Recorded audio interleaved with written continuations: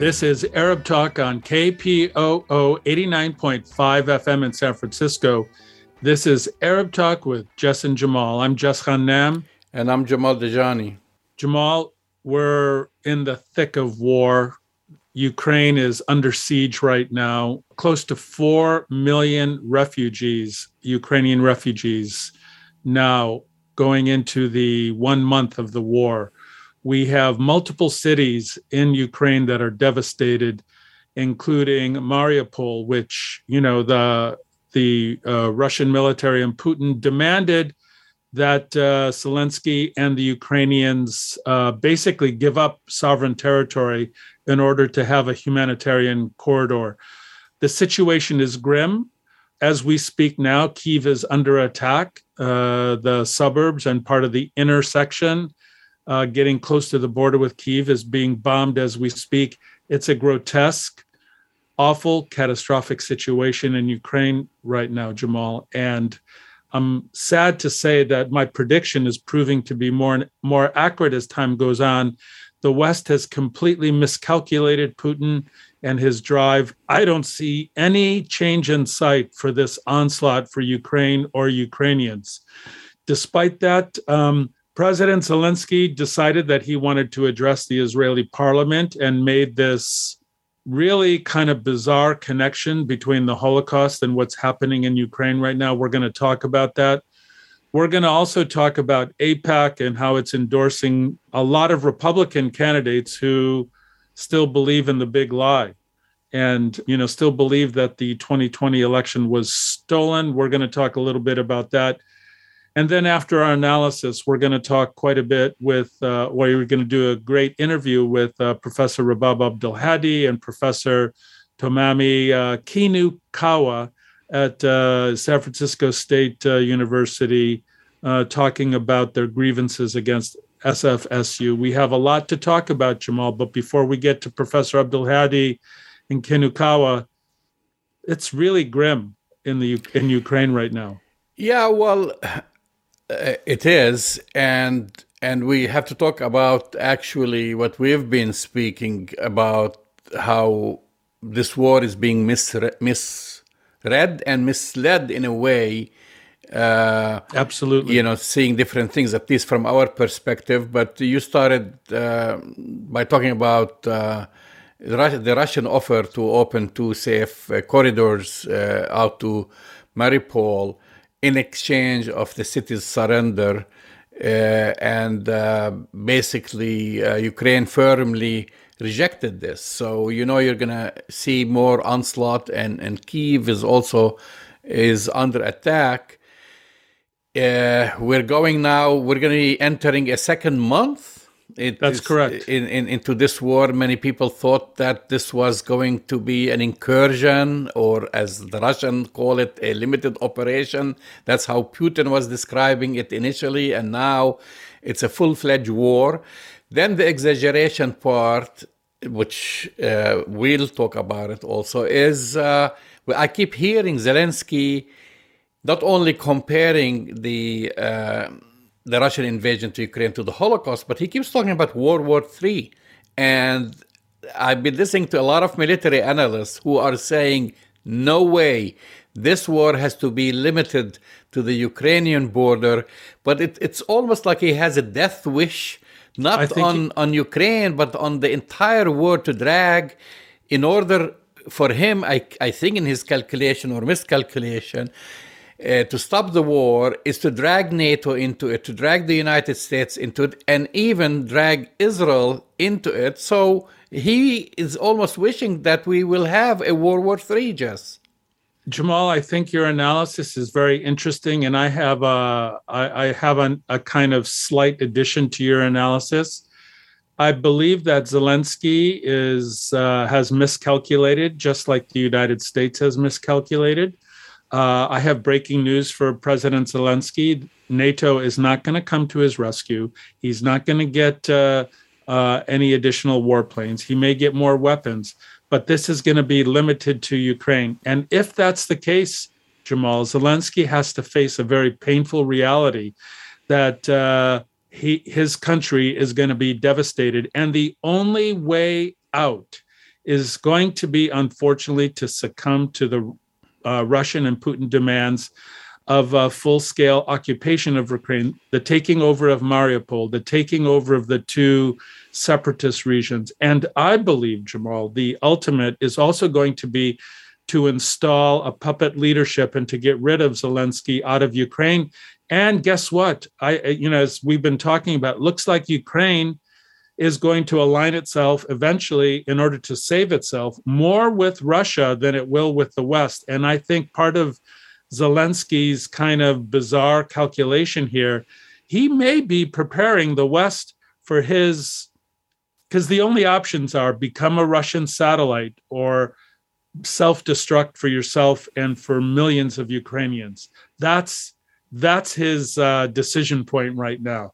So he's either gonna, be responsible for millions of more refugees and tens of thousands of more deaths, or he's going to succumb to the Russian demands, because NATO and the United States is not going to bail out Ukraine, Jamal, full stop. Well, he doesn't seem to be succumbing to the Russian demands. I mean, he keeps waffling. One day he says the negotiations are going well and we are willing to listen to what Putin has to say, and then the other day he's defiant and he's reaching out to NATO, asking them to send him planes. He's asking Poland to bring him weapons. He's asking Israel to provide the Iron Dome, and then if you watch the news right here in the United States, not only, I mean, yes, we are seeing images of the death and the destruction, and I feel a lot of sympathy towards the Ukrainian population who have been that has been devastated, basically. But at the same time, there is also a nagging, or I would say an encouragement, and saying, kind of, hang on there, like as if people want to watch them, and I've sadly to say, as if journalists want to watch Ukrainian pay with the last drop of their blood to keep this war going. When you have military experts and other analysts who are saying, listen, actually the offer that Putin has submitted, because you've mentioned, I don't believe Putin want to hold on to the entire Ukraine. I think he wants Crimea to be part of Russia and maybe and Mariupol. Yeah, and maybe the two separatist republics. Maybe he might be able to. He might negotiate on this. Definitely not Crimea, and definitely not without the Ukraine and its president changing the constitution to say that they will never allow NATO, or they will never join NATO, and they will never allow foreign troops or bases on its soil. That offer, by the way, was made back in February 19th. So this war could have been stopped before it has started, Jess. That's exactly right, Jamal. It could have been stopped. And I think part of the Zelensky delusion, and I'm sorry to say that I believe Zelensky is delusional. And I'm going to get to the media part in a second here, in believing that the West and NATO would come to his, and the United States would come to his rescue. They haven't, and they won't. And he's still holding on to that. And then, unfortunately, you have this media complicity, this almost perverse attempt to continue to interview and speak to suffering Ukrainians, to hold on to that for whatever reason, ratings, whatever, and portraying this heroic struggle that the Ukrainian resistance is providing. I mean, that is such a painful narrative for me and you to watch, because the reality on the ground, again, according to military experts and based on what we're getting and what we're analyzing, is that the Russians are involved in a slow grind. They're going to go at it day by day, city by city. This is not going to be a quick takeover. They see that, and they are squeezing the life out of Ukraine. They're squeezing the life out of Kyiv. They're squeezing the life out of so much of Ukrainian life that you're going to have, there's 4 million refugees now. It could double for more, all we know. More. You have internally displaced people. Half the population is pretty much internally displaced. So I really believe that not only is there media complicity and Zelensky's delusion, maybe Zelensky's kind of saying, hey, it's the West's fault that we turned to the West, to Russia and Putin. Maybe Well, he's setting it up. NATO and the United States, let's face it, encouraged him, but then threw him under the bus. 100%. They threw him under the bus. They threw all of Ukraine under the bus, yes, Jamal. Yes, because they realized the power of Russia. And we haven't seen actually the tip of the iceberg. Just recently, they started using hypersonic missiles, right? And so initially they were saying, oh, they're not advancing. Of course, it's very hard to advance into cities without destroying an entire city and annihilating an entire population. And that's not the intention. I mean, of course, they've been ruthless because a lot of civilians have been hit. But imagine if you go through carpet bombing which happened during the invasion of Berlin, or with the Germans with London, bombarding the hell out of London. This didn't happen, and Russia has the resources and the power to do this, and we don't want to see this. So this kind of thing, you don't want to see it happening. I think most people don't want to see this, but unfortunately, the narrative that's being perpetrated by the media here and by the Biden administration is this heroic struggle of the people of Ukraine, and they're making Zelensky out to be this heroic figure, propping him up still. And the tragedy is that the outcome looks very grim, because they've put Zelensky into yet another corner. Is he going to not hold on to this heroic view of himself? Is he going to succumb to Russia, which is the only solution, unfortunately, now, in terms of saving himself and saving his country? So I think it's a horrible position that the United States and NATO and Europe have put him in. He doesn't have a lot of good options. A lot of Ukrainians are dying and are being made refugees. And I keep coming back to this, Jamal. The United States miscalculated Putin yet again. I have, the other news here is that they're not stopping him. They're just not going to stop Putin.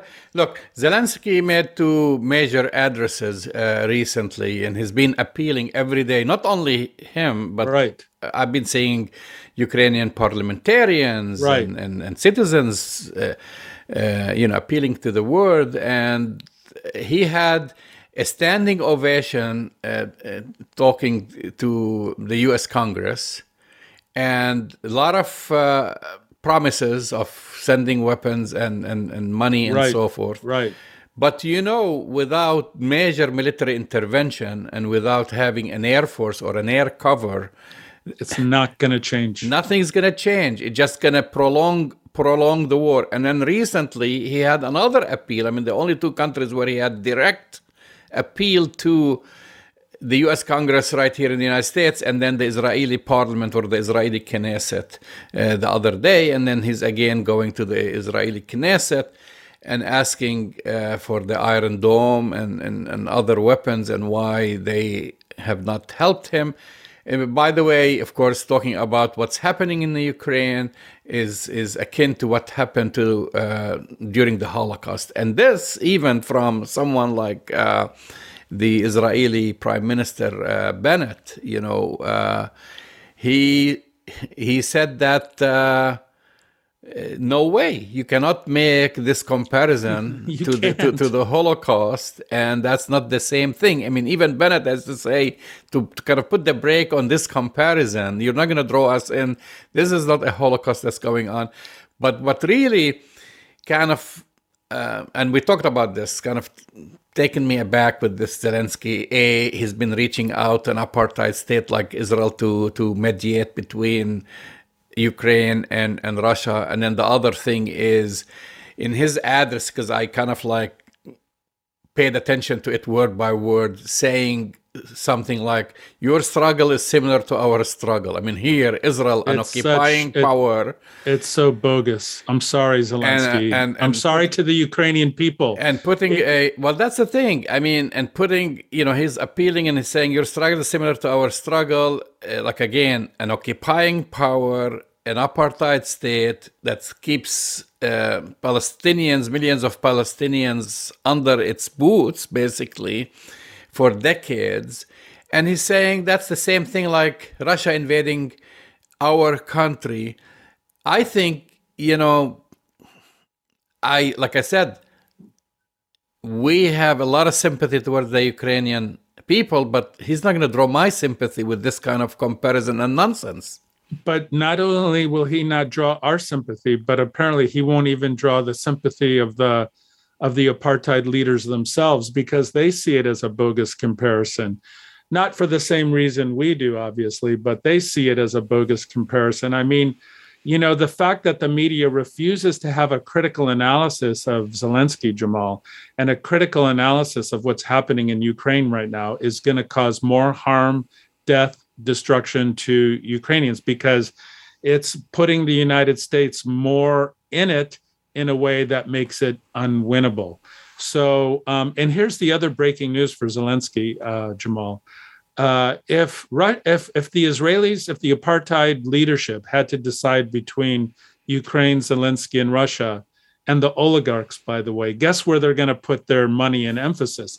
They're going to support Putin and the oligarchs. In fact, there are probably 12 to 13 Russian oligarchs who are trying to, or already in the apartheid state, avoiding or trying to avoid, the sanctions that have been put on by the United States and the EU. So Zelensky's got it all wrong in terms of his calculation, in terms of the sympathies of the apartheid regime. If you put Naftali Bennett, and made him decide, he'd saddle up to Putin much more quickly than he would saddle up with Zelensky. So I think, Zelensky's made so many missteps, and it's going to cause his people and his country so much harm and misery. It's really tragic, Jamal. Well, that's why I said initially he has been misled, but he's accepting to being misled. He has appealed to the United States, and President Biden made it clear that Americans are not going to get involved in this war. You're not going to put boots on the ground. You're not going to fly. Right, but that's like giving a Putin a green light, Jamal.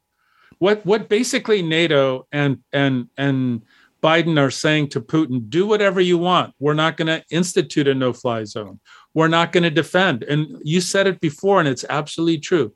Without an air force and an air military presence there's no way they can stop the Russians. There's just no way they can do it. Well, it seems like we're going to keep talking about this next week as well, because I don't see this settling anytime soon unless Zelensky basically says, I'm going to accept the Russian demands. Because now he's saying, let's sit down and talk, and actually Russia has been ignoring him. Yeah, because they see him running to the Israelis, and they see him running here and there and being rejected, basically. And so they're in no hurry to sit down That's on right. the table. They see him as weak. They see him as very weak. And, we'll get into the media analysis in the future, but I'm actually quite angry at the media for a lot of reasons. The misrepresentations, Jamal, but also this kind of perverse, and I alluded to this kind of perversity of putting the faces and the mothers and the children of Ukraine who are suffering, constantly on the news, and then letting them just suffer and then getting their interview and walking away. Look, not to mention all the advocacy that we are seeing. Right. Instead of reporting just on the news, just having this, like once in a while, like actually this interview that I saw on CNN International, of the local CNN, where an American retired lieutenant colonel expert who said, I urge every Western leader, starting with President Biden, don't listen to Zelensky. No way that we should allow this war to spill beyond the borders of Ukraine. 100%. We cannot afford a World War III, and Zelensky should have accepted the offer back in February, and we would not have been. And the interviewer basically was surprised by his answer and was saying, even though she said, well, maybe you're saying something correct, but don't you think this is callous? And he said, what are you talking about? We have to speak the truth. It's not callous towards the Ukrainian. It's just saying don't expect any direct help from Europe or from the United States. Right. But Jamal, what's more callous? Giving the Ukrainians a false sense of hope and letting tens of thousands die, have a country be decimated, over 4 million refugees, which is what has happened since February 19th, Jamal. So if he had accepted the offer and dealt with the really tragic consequences of becoming a Russian satellite state, that still would have saved his country from it being destroyed. It would have saved 4 million refugees from leaving, and they could have had a different calculation. But, that's unfortunately, what happens when you become a little delusional. Yes. The other story, which is because now all eyes are on the Ukraine, just a small report, even though actually like AOC from Congress and others mentioned it just, and this is the big thing, that AIPAC now, with its back against the wall, is trying to defend that the steel. The steel, not only the steel, that they have endorsed dozens of Republicans who have endorsed the big lie that Donald Trump won the 2020 election. And some of them, they've actually voted against certifying the 2020 elections as member of Congress. So they've been caught through these communications where basically what they have done. And then now they're trying to defend their position, saying, well, at the end of the day, we are a one item or one cause organization is to protect Israel, etc., etc. And as long as these congressmen and congresswomen support Israel, we don't care about where they stand. So as long as they protect Israel, but are racist, Islamophobic, white supremacists, we're okay with that, as long as they're willing to protect, an occupying apartheid state. Well, AOC called it out. We'll see if anybody else has any courage to stand up and to say the same thing. I mean, I saw some of the people that they're endorsing, Jamal. It would be kind to call them white supremacists. They've endorsed among the list Ohio Representative Jim Jordan, Texas Representative Ronnie Jackson, by the way, the former White House physician who says Trump won the 2020 election, Pennsylvania Representative Scott Perry, who compared Democrats to Nazis, okay, right. New York Representative Elise Stefanik, from New York, right? From New York, she pushed racist, anti-Semitic replacement theory, if you remember that, with her ads on Facebook. With an image of immigrants coming across the border reflected in President Joe Biden's aviator sunglasses. I mean, and the list goes on. We're not talking about one or two. Well, people, this is, and the thing is, and this is why we bring it up, Jamal, they're not even hiding it. They're basically saying, we'll support any racist, white supremacist, Islamophobe. We'll give you money. We'll want you to be in Congress as long as you support an apartheid regime. That's basically what we're up against. And I don't know if the American public really is paying attention to this. Obviously, they're not. Well, my question to the State Department, because it has the authority, right. is when will it ask AIPAC to register as a foreign agent? As a foreign agent. Thank you. Thank you for bringing that up. I don't think they're going to do it. But this is a question that we need to keep pressing. They're acting as a foreign agent. This is not just, they're basically saying we'll go against the Constitution of the United States if it supports, if it supports the state of Israel. It's unbelievable. You're listening to Arab Talk on KPOO San Francisco, 89.5 FM. Let's go to this interview. We've talked about this topic, just like you'll think this is almost another topic that but it's not going away, Jamal. It's not going to go away. It's not going to change. It's not going away. It's not. And now, which is very important, again, and we talked about this, is about the virtual open classroom that was co-organized by Professor Rabab Abdelhadi, founding director of the Ahmed at San Francisco State University, and also her co-organizer, Professor Tomomi Kinokawa. Dr. Rabab Abdel Hadi had a hearing, Senate hearing. She basically, the Senate sided with her. Right, academic Senate, right. San Francisco State University president vetoed that, went to arbitration. Also another panel sided with Dr. Rabab Abdel Hadi. Now there is another new hearing for Dr. Tomomi Kinokawa, who's from the another department, not Ahmed, from the Women and Gender Studies department, facing the same issue and the same harassment and the same attack. Yet San Francisco State University just refuses to acknowledge that or defend them. Jamal, they're doubling down, man. They're doing the Trump, they're doing the AIPAC thing. They are doubling down. They're in the same delusional space, I would say, as Zelensky. I mean, we'll come back at this after this really good interview that you did, but they're doubling down in a very destructive way, I think, San Francisco State leadership. So here is Professors Kinokawa and Abdel Hadi. On September 23, 2020, San Francisco State University administrators collaborated with corporate tech giants such as Zoom, Facebook, Instagram, and YouTube to shut down a virtual open classroom entitled Whose Narratives, Gender, Justice, and Resistance, a Conversation with Layla Khalid.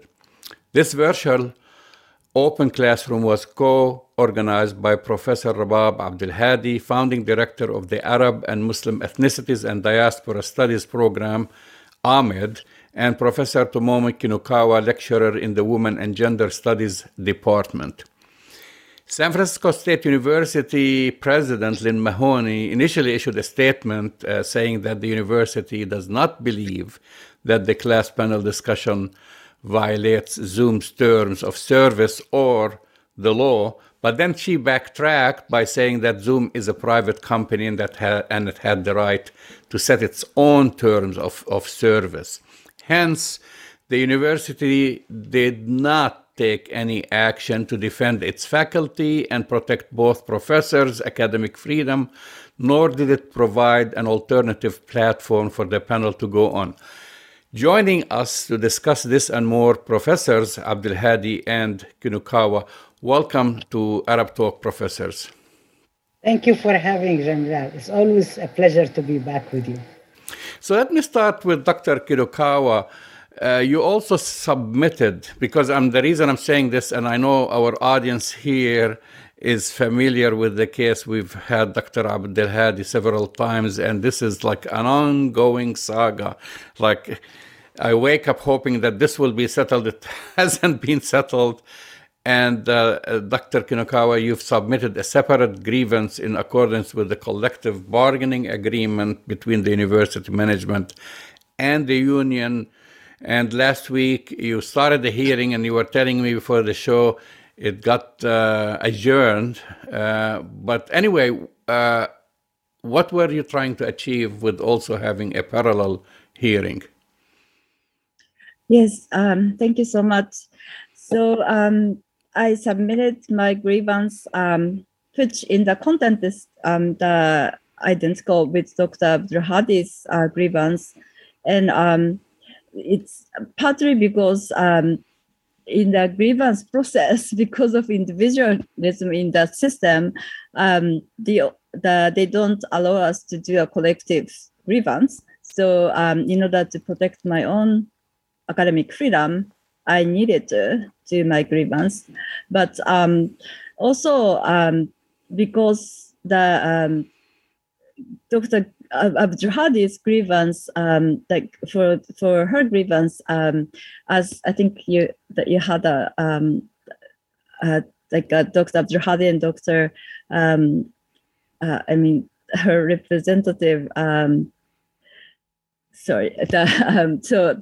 The Dr. Abdel Hadi's case, like the faculty hearing panel wrote in favor of Dr. Abdel Hadi, But however, after that, President Mahoney vetoed the faculty panel's decision, which said that the university did violate the academic freedom of both of us. And also they said that university let the private corporation and also Zionist organization, Lawfare Project, to censor our classroom. And because President Mahoney rejected the decision, our academic freedom is still being violated as we speak. And so we wanted to push the case further.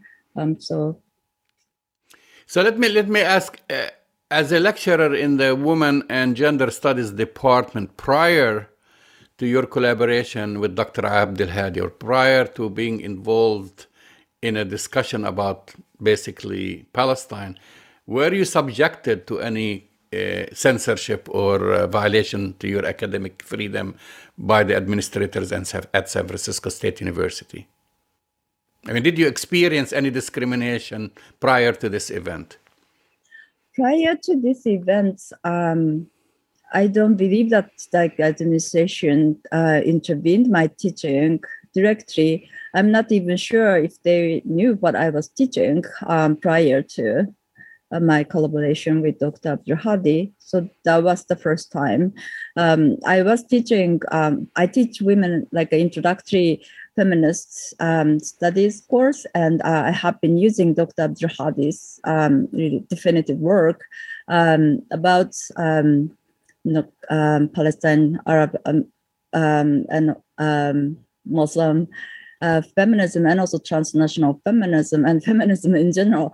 I have been using her work for years, like over 15 years in my syllabus, and then I had an honor to invite her in spring 2020 to my course, and Dr. Abdelhadi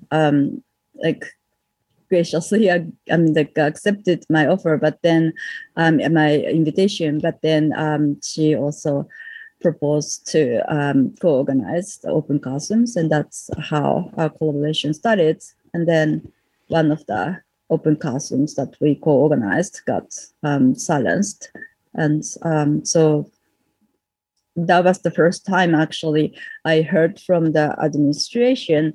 And also in addition to what you already mentioned, the prior to the open classroom, the first we heard that the Lawfare Project sent a letter to Department of Justice saying that our classroom violates the anti-terrorist law, like that, and counts as a material support for terrorism.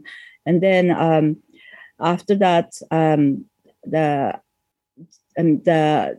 Zoom was threatening to cancel the course under the pressure of Zionists.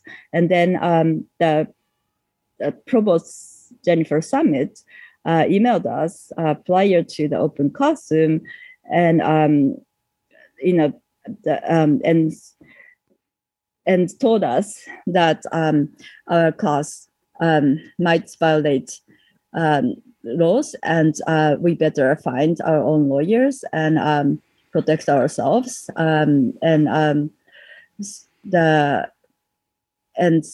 So that without any kind of, at that point, any evidence, like any counsel with their lawyers, but she just told us what she was taught by what she called outside individuals and organizations.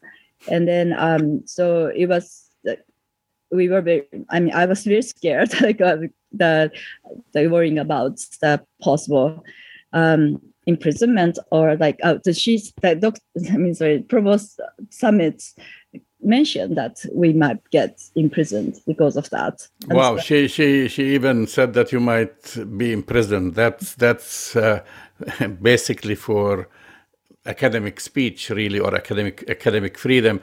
So specifically, you were targeted because you got involved and you came on the radar because of this panel and because the issue is about Palestine. Let me just remind our viewers and listeners that, and this is something you can expand on, Dr. Abdelhadi, that the two panels, the first panel, right, they said they basically rendered a decision asking the university to issue a public apology for you for failing to uphold your academic freedom, issue a letter voicing support for the program and faculty members' academic freedom, and provide a platform for rescheduling the original. The President Mahoney vetoed this. Then this went to arbitration. And again, a new panel in arbitration also sided with your case. And now what's next? Thank you, Jamal. I want to just add to what my colleague, Professor Tomomi Kinakawa, said, that Professor Kinakawa has been involved in teaching and supporting Palestine for a while, but because this came on the radar of the Zionists, and because the Zionist groups noticed it, and because the Zionist groups say that there is no way there's going to allow anybody to speak about Palestine and speak about the truth about what's going on. As you know, now we are facing several exposures of Israel, and Israel is having a very serious PR problem, given that now at least 3 major human rights organizations, Amnesty International, the latest, before that Human Rights Watch, and before that it is Israel's own B'Tselem, have actually confirmed what Palestinians have been saying all along, that this is conditions of apartheid. And not only Palestinians, our also sisters, brothers, comrades in South Africa. Today is the anniversary of the Sharpeville massacre. So we also honor the martyrs there, and there is a very strong struggle. Israel is having a very serious problem. So Israel's supporters in the US, like the World Lawfare Project, AMCHA, Stand With Us, Anti-Defamation League, Zionist Organization of America, AIPAC, the various Israel lobby groups, wanted to completely shut us down. So what they did is they went all out. And the problem is that our own university, actually, it's not only that they did not do anything. Actually, they contributed. They were very much complicit in shutting us down and violating our academic freedom. This is why the faculty hearing panel, the first one that was convened on September 30th, ruled unanimously, demanding that the university apologize to us. And part of the reason for that is because the university argued in its case that we were not harmed, that neither me nor Professor Tomomi Kinakawa were harmed, that we weren't harmed because actually who was harmed was Layla Khalid because she wasn't allowed to speak.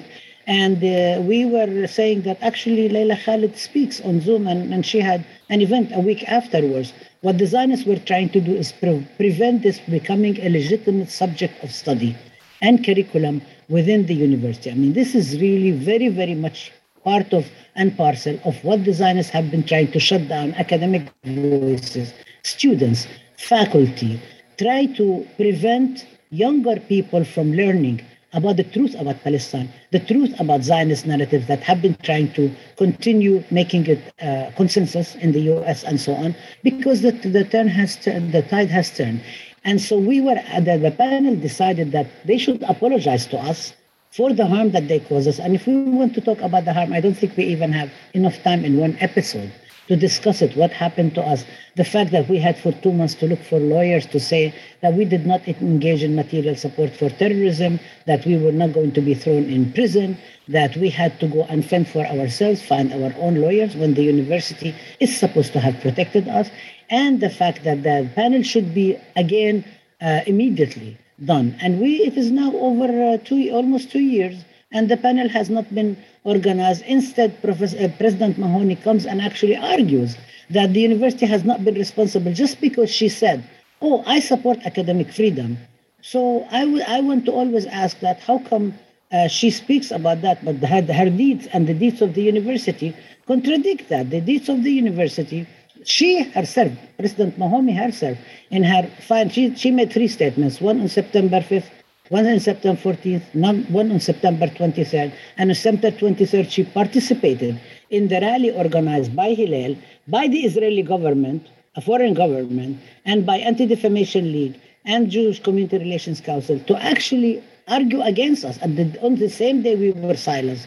She did 2 things. One, she said that Zoom has the right to its private terms and so on, as if San Francisco State and California State University does not have a contract with Zoom. I mean, Zoom charges the university millions of dollars to make it the platform on which we can teach and study and present and have our open classrooms and so on. So San Francisco State is not, the University of San Francisco State is not issuing a neutral decision about Zoom. San Francisco State and CSU actually could have argued with Zoom and say to them, look, we want to renegotiate the contract because you're intervening in the content of our classrooms. You are trying to tell our faculty what to teach in their classroom. This is a violation of academic freedom. This is violation of freedom of speech. They didn't do that.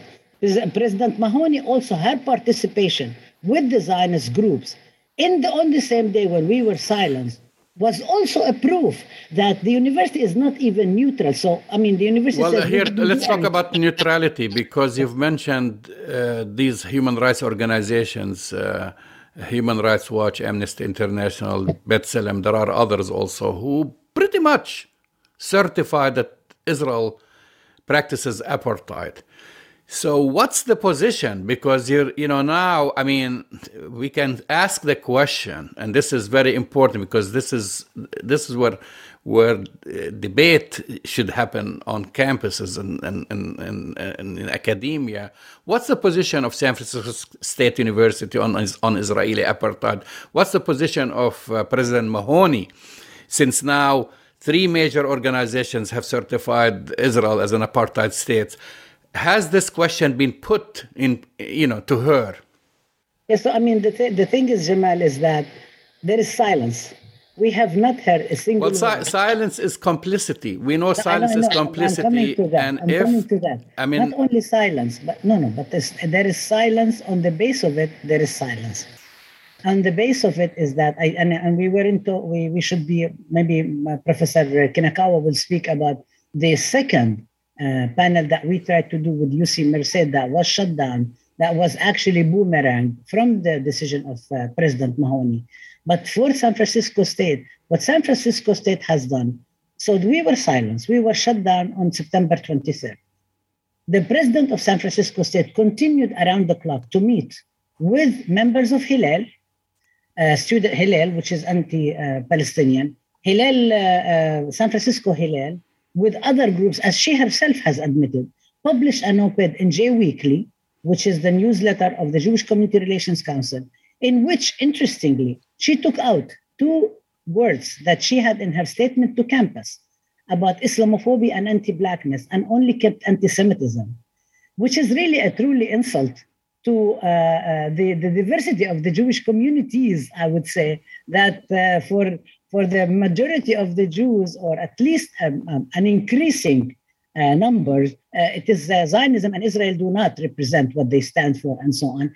And President Mahoney did not reach out, neither to me nor Professor Kinakawa, to ask us. Professor Mahoney prides herself on being a scholar of feminism, a scholar of white nationalism. So we would have at least expected her. And Provost Summit is a professor of medieval studies and also labels herself as a feminist. Neither of them, 2 women at the helm of the university, did not reach to us, 2 feminist queer scholars who actually were studying something about gender justice and resistance, to ask us, come and let's have a conversation. Let's understand. Okay, you may be opposed to what you are saying, what we're saying. Come and ask us. Let's have a conversation. But did not reach out to us while they were around the clock meeting with Zionist groups and continuing. The last thing I would say now in this here is that a few months ago, San Francisco State announced an official agreement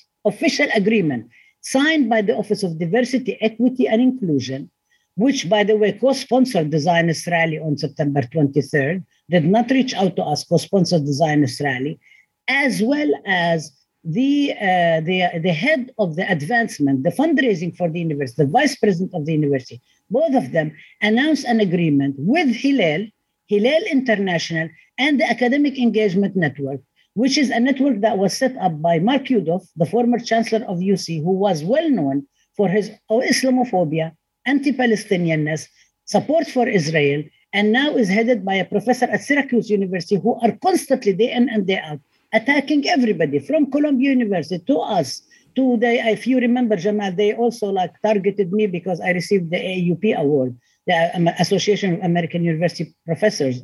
And they actually threatened AAUP that they might lose their funding if they continue to rescind. I should, by the way, say that not a single member of the university administration, not a single one, emailed me to congratulate me for winning this prestigious award. And it was only left to our union, amazing union, California Faculty Association, to pass a resolution to congratulate me when all the other institutions hail and celebrate their faculty when they win any awards. So in this sense, San Francisco State is not only not neutral, San Francisco State actually is either at the worst part in 2002, when the task force, the community task force was founded, on which you sat and other people have sat, or worse than that, because at that time we didn't even have a program. Now we have a program. We are teaching. The program has been vetted, has been approved at the highest levels, and they have spent every single ounce in their power to dismantle the program and shut it down. What I'm saying here, though, that the narrative has changed. Again, I go back to the apartheid issue. If San Francisco State University is collaborating with organizations that basically stand for an apartheid regime, because that's what you're saying, they are collaborating with organizations. But now Israel, even this debate is not absent from the U.S. Congress. You have members of Congress who recognize that Israel is an apartheid state. You have parliaments in Europe who recognize that Israel is an apartheid state. So if San Francisco State University is still, and President Mahoney defending Israel, they are collaborating with an apartheid state. Would this have happened when there was a campaign to boycott apartheid South Africa? That's my question is. I think San Francisco State was also a little bit delayed in coming on board, but they did. But I will give you a more recent example. San Francisco State came out with a terrible statement after the COVID virus spread, which was anti-Asian. And our colleagues in the Asian American Studies Department confronted the university, and Mahoney apologized. President Mahoney apologized, and the university issued a different statement. And this was the power of the Asian American Studies colleagues, the Asian American community, and all of us who stood by our colleagues and so on. We were wondering, Professor Kinakawa and I and all our supporters and everybody who's working with us, what is it that will take for San Francisco State to admit? I mean, even Biden, when he met with Rashida Tlaib on the tarmac in Dearborn, he asked her, how is your family doing in Palestine? I mean, everybody recognizes that, whether even the US government is not going, of course, and the US government will be the last one to say that Israel is an apartheid state, the same way that they did with apartheid South Africa. But you expect the president of the university, a well-learned intellectual and scholar, who understands, who teaches and learns about feminism, and who teaches and learns about white supremacy, who knows what has been going on, who has all the evidence, with whom I've met on several occasions. Actually, San Francisco State University President Mahoney was appointed at the same time that I had received that death threat. You remember, Jamal, the one in which the guy says, I'm a New York City retired detective, I wouldn't advocate violence, but watch out if you cross the street or you engage in an argument and so on. And I actually went and met with her, with the president of the union and the dean of the associate dean of equity. And I spoke to her and she said, yes, we should be doing something. We should be doing something about Ahmed. We will make support and so on and so forth. And here we are. That was 2019. So who's making the decisions, in your opinion? I mean, we know there is a lot of external pressure on the administration. And I mean, by the Israel lobby, and that's what I call it, just under this whole umbrella, different groups, whether it's JCRC or ADL, etc. And I don't want to even get into the latest thing about AIPAC, which has been supporting now neocon Republicans who rejected the findings of the elections. But anyway, that's a different topic. So is the tail wagging the dog? Yes, I mean, it's very, very clear that San Francisco State University is not acting in the best interest of its mandate as a public university that's accountable to the public, that is supposed to teach the children of the state of California and other children publicly, that is supposed to actually have a neutral, at the very least, a neutral position, that San Francisco State also prides itself that it stands for social justice. If San Francisco State did not say we stand for social justice, it would be another matter. So we have a few minutes left. Dr. Abdelhadi, I don't know if you feel comfortable talking, but you also have a pending lawsuit against the university. And my understanding is there's some weird settlement that they tried to propose, which basically tells you that if they settled with you, that you have to tell the U.S. Equal Employment Opportunity Commission that you did not suffer from discrimination. I mean, they're asking you basically to lie about what happened to you. Well, let me just preface it by saying that the second grievance that I had, which was over the Ahmed program and the breach of contract, when they bait and switched me, they basically lured me in, and basically took away the 2 faculty lines, and we all have been struggling to reinstate the 2 faculty lines since 2009, when Corrigan canceled them because he was upset over a speaker at the Palestinian mural anniversary, if you remember. And so the faculty panel also, again, unanimously ruled that the university harmed me, that there was a hostile work environment that the university has created, and that they should apologize, and they immediately should hire the 2 faculty lines at not only assistant professor now, at the associate or full professor lines, in order for us to be able to have a program. Because if we had hired them in 2015, today we will be able to have at least we would have the department that they lured me to come and build in the first place. And so in the process of it, I sued the university in federal and state court.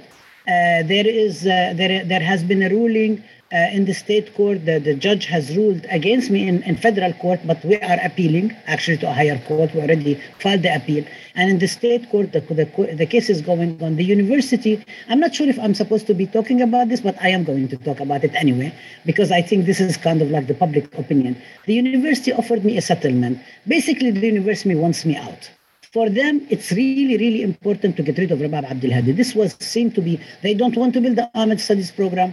They don't want to address all my grievances. They don't want to address the discrimination that has been going on against me. So they offered me a settlement with an amount of money but they also asked me, and I said, okay, certain things that I was talking with my lawyer, it's fine if you are promising to build the Ahmed Studies program. If you feel that I'm the obstacle to building Ahmed Studies program, okay, I'll step away, build the Ahmed Studies program. However, this seemed not to be the case, because what they really wanted to do is basically crush me completely.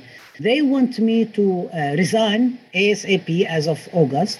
They want me to give up my right, which is part of my collective bargaining agreement, which is called Faculty Early Retirement Program, by which I would be able to work for 5 more years for half of the salary after I retire, which is a supplementary thing that is really bread and butter issue, that I can actually do it until I'm able at an age where I can collect Social Security. And they said, no, they're not going to accept that. And I said, okay, so why don't you buy out my FERPing? Go ahead and buy it out. They said, no, they don't want to. And they were trying to settle. We're supposed to, if they want to settle, they want to settle the 2 lawsuits.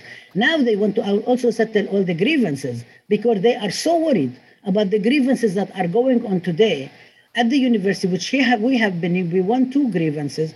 Professor Kinakawa will win their grievance. We had to adjourn because the university representative's father has passed away. Right, she heard right while we were there, so we adjourned, and we will continue in a couple of weeks to do that. We're confident that Professor Kinakawa will win their grievance, and the university is very afraid because they don't want to be caught with eggs on their face in public. This is really the issue, and for them, they would like to get rid of me in order to also teach a lesson to everybody else. This is the chilling effect of McCarthyism. You deprive people of their livelihood, you make their life hellish, you create a hostile work environment, you cancel their classes, you refuse them disability accommodation, you do not defend them when they are being trashed and smeared and bullied and harassed and threatened on campus and so on, and you think that they're going to go away because your main group that you are accountable to is your donors, who tend to be right-wingers and Zionists, and your Zionist allies. This is really what the situation is. What I am saying to everybody is that I am going to stay in the classroom, teach until the day I die. I'm going to die standing in the classroom to teach. San Francisco State would like me to go out in order for them. They need to come up with conditions to build the Ahmed Studies program. This is a demand not only for me. This is not just a violation of my contract. This is a demand for all our communities of justice. And I'm not just talking Arabs, Muslims, and Palestinians. I'm talking about people like Professor Kinakawa. I'm talking about our Jewish and Zionist friends who are working with us. I'm talking about the union. I'm talking about the women. I'm talking about the work. I'm talking about the San Francisco Labor Council that unanimously voted in favor of a resolution that ordered President Mahoney to cut out these shenanigans and get down to the business of justice and do what is right and stop violating our rights. This is what's going on. So the battle continues. You're not giving up. We'd like to talk to you again. We're running out of time. And I want to thank you both, Professor Kinakawa and Professor Rabab Abdelhadi. And we'll continue the conversation hopefully soon. Thank you for coming on the show. Thank you so much. You've been listening to Arab Talk on KPOO San Francisco 89.5 FM. Go to our website, arabtalkradio.com, to download our latest episodes, and we will talk to you next week. See you next week.